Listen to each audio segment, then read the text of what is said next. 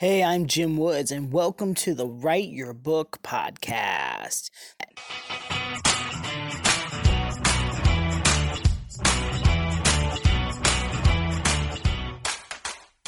Hey there. One of the most common challenges that a writer will have working on a book is getting lost in the process, getting overwhelmed.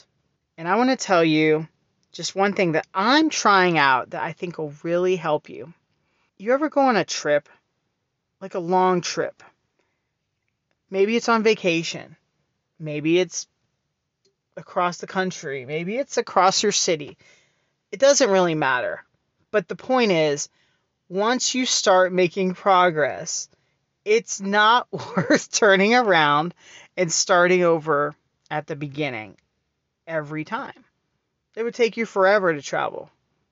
But I feel like that's often what a lot of writers do when they write their book.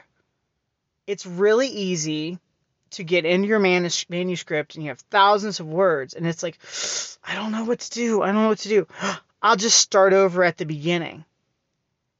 And I think that's a great way to waste a lot of time writing. If you have mile markers, whether it's a Post-it note or a note to yourself, or if you write on the document and you mark it with a certain color pen just to give you some mile markers or breadcrumbs while you're on the trail, then you can pick up faster. I'm a really visual person, so a photograph really has impact for me. It can get me into a story really fast because that picture often can represent a scene. Let's get more specific. I'm writing a scene in my book is at the Bean in Chicago. You've probably seen the Bean before. It's in the Millennium Park, and it's that shiny bean-looking object. All I really need is a picture of that to get into that scene. It's like a visual cue to get me right back into it. Pictures can, say 1,000 words or worth 1,000 words, right?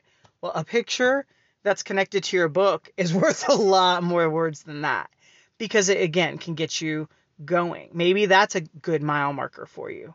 Maybe it's a color. Maybe it's a smell. Use your senses. Maybe it's a song. Fits really well with the scene, or a song represents a lot of the book.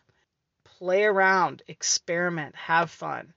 But be sure to create some mile markers so you don't get lost as you finish your manuscript and write that book.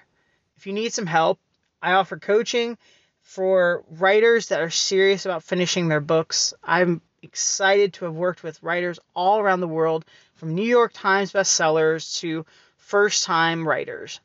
I'd like to hear from you. I'd like to encourage you. Fire me an email, jimwoodswrites@gmail.com, and let's talk about your book. Thanks for listening, and I will see you next time.